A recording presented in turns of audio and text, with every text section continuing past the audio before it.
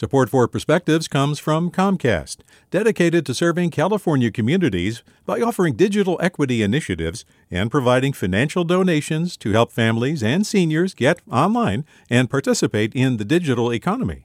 More at california.comcast.com. Hey, it's Glenn Washington from Snap Judgment, and if you love what you're hearing, and I know you love what you're hearing, please consider becoming a KQED member.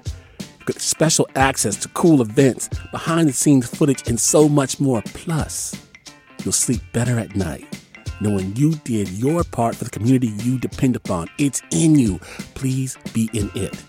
Visit donate.kqed.org/podcasts to sign up now. That's podcast with an S. Thanks. From KQED. I went online recently, just browsing, and found a very interesting video.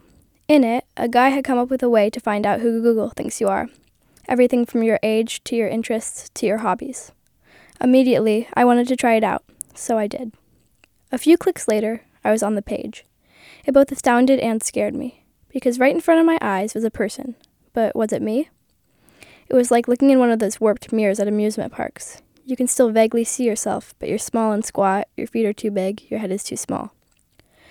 My point is that Google doesn't see your history the way you or some of your family can. Google wasn't there for that school play in 2nd grade, where you performed as the main character and only forgot one line. And Google never tried to go to Denver in a cardboard box. So, what has Google seen? The things you click on, the types of videos you seem to be interested in.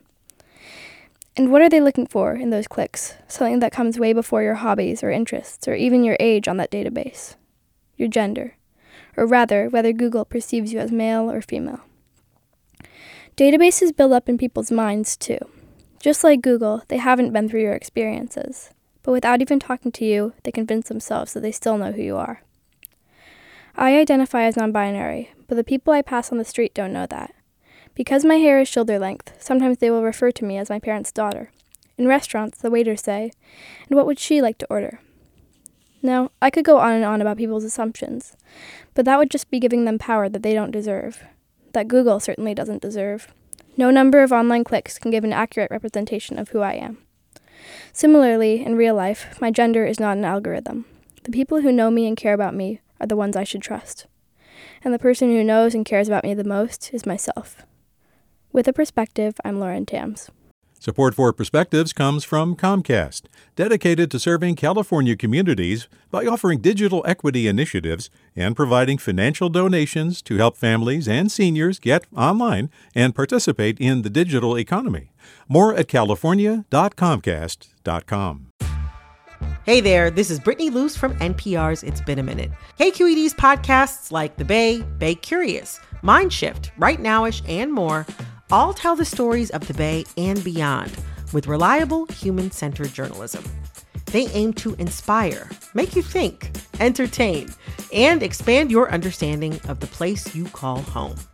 Here's how you can support podcasting at KQED.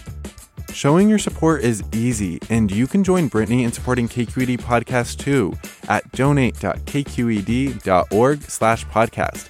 That's donate.kqed.org/podcast.